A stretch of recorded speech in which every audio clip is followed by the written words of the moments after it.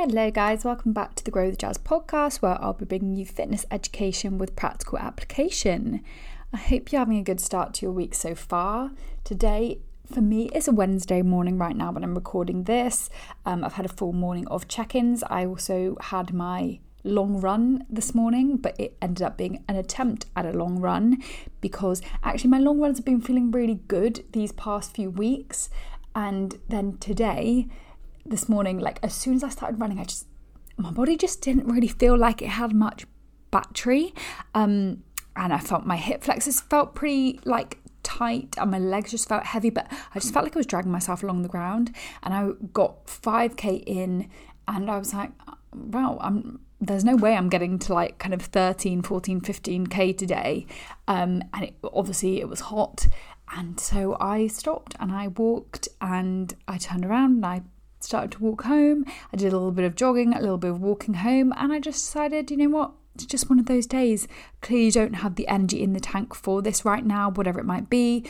Maybe my nutrition hasn't been good enough these past few days. I need to stay on top of that. But just a reminder that whether it's in your lifting sessions, whether it's you're doing running, you know, it happens in lifting a lot, you're going to have peaks and troughs in terms of your performance, how you feel, your motivation, all of those kind of things. If you do anything for long enough, you're going to experience that. And so just be kind to yourself, recognize that all you can do is the best you have on that day, and we'll try again next time. But anyway, that's a bit about me. But today in this podcast episode, I'm going to be teaching you about a tool that I use with some clients during fat loss phases, which allows them to really successfully sustain a deficit over time. And this method is called calorie cycling. And it can be used in kind of two ways, really. It could be used as a regular weekly protocol for those who find it challenging to stay within kind of a lower calorie target on the weekend. Maybe they always have kind of social events and things on the weekends, and so every week their calories will be non-linear. They'll have slightly lower calories during the week and a higher calorie target during the weekend. Or, and probably more commonly, I use it as a tool that can be used every now and then for the weeks where people might have particular events that are out of the ordinary. And the premise of calorie cycling is very simple.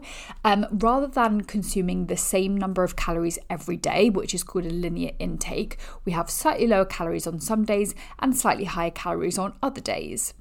And the reason that this is possible is the body doesn't see your energy intake resetting every day or every 24 hours. It sees and it experiences average energy intake over time. And so rather than seeing your calories as kind of a strict daily target, we can actually see them more as a weekly allowance, where some days they could be slightly higher and some days they could be slightly lower, but they'd average out at that same amount. And as I said, most commonly my clients have a pretty linear intake, with the option of using calorie cycling for weeks where they have particular events and that they may need it. And we plan this in advance, usually in their check-in at the beginning of the week. And so they know their adjusted calorie target for the week, and they know that the buffer that we've saved up for the event or the weekend, for example. And as I said, if someone consistently has busy or social weekends that involve food, there is the option of having their fat loss phase just set up in that way every week, so that their calorie target on weekdays is always lower than on weekends. So let's give you an example of how calorie cycling might look when it's used effectively. So if your normal calorie target to put you in a deficit has been calculated at 1,800. On a normal week, you might eat 1,800 calories Monday to Sunday. You know, it doesn't have to be 1,800 on the nose every day, but, you know, in and around that number. However, if you had a 2-day wedding coming up on the weekend where you know you're going to be having a few drinks and of course you're going to have less control of your nutrition, we might decide to implement calorie cycling that week. So our plan of action could be on Monday to Friday, we're going to reduce your calories by 150. So you're going to eat 1,650 calories on those days. And that means that we've banked 750 calories. So where we've saved 150 Monday to Friday, that's 5 days. So 5 times 150 is going to be 750. So we've banked those 750 calories for the weekend that we can consume in addition to our normal 1,800 target, so 750 across the kind of 2 days. So you eating 1,650 calories Monday to Friday and 2,175 on Saturday and Sunday is going to average out at the same as it would if you were eating 1,800 calories every day. Now, of course, you might not be tracking at those events. So having this greater buffer does allow you that bit more wiggle room, and you might decide to track as much of the day of the event as you can, and then bank a good chunk of the rest of your calories for the rest of the day, for the evening meal, for example. Or you may just kind of use your nutritional knowledge to be able to judge, yes, I think I'm within that kind of 2,175 calorie mark that I've left for myself today. And this method can be really great for enjoying social occasions while staying aligned with your fitness goals, but there are two kind of caveats and two situations where it can be taken too far.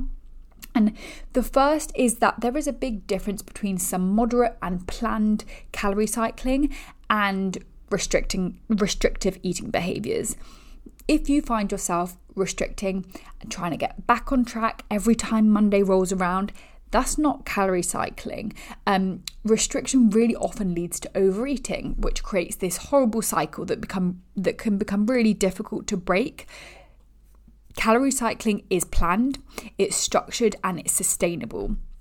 And I also don't encourage kind of retrospective calorie cycling, i.e. if you ended up going over your calories yesterday, you drastically cut them today. That, for some people, that is just going to be reinforcing negative and kind of restrictive patterns. And the other time I don't really like it is when it's done to an extreme. For example, having really low calorie weekdays and super high calorie targets on the weekend. And that's just productive for a number of reasons. Now, your weekdays are going to be underfueled, which is going to negatively impact training performance, negatively impact your recovery and your energy. It's not good for digestion, having such kind of vastly different amounts of food between kind of those days. And it's going to, the regulation of your hunger hormones and that kind of thing is going to be completely thrown. And finally, it's just going to make it a lot more likely that you're going to massively overeat on the weekends due to feeling restricted or hungry during the week. So to summarise, calorie cycling can be a brilliant tool for during a fat loss phase to help maintain an average deficit for the week whilst incorporating some slightly higher calorie days. It's best done in a moderate way when it comes to the calorie reduction, and it's best to be done planned in advance. Being too extreme with calorie cycling can definitely have a negative impact on your training and muscle building, and may be unhelpful for those with restrictive eating tendencies. Now, as I said, this is just one of a number of strategies and methods that I teach my clients to give them the tools to achieve successful fat loss and actually sustain and maintain their new body weight long term. And if you feel like you need that level of guidance and accountability and you want to work with me on those kind of things, you can just fill out the short form that I'll leave below in the show notes, and you'll be sent an email with the Grow with Jazz coaching information pack, which covers everything you need to know about how it looks to work with me one-to-one and what I can help and support you with.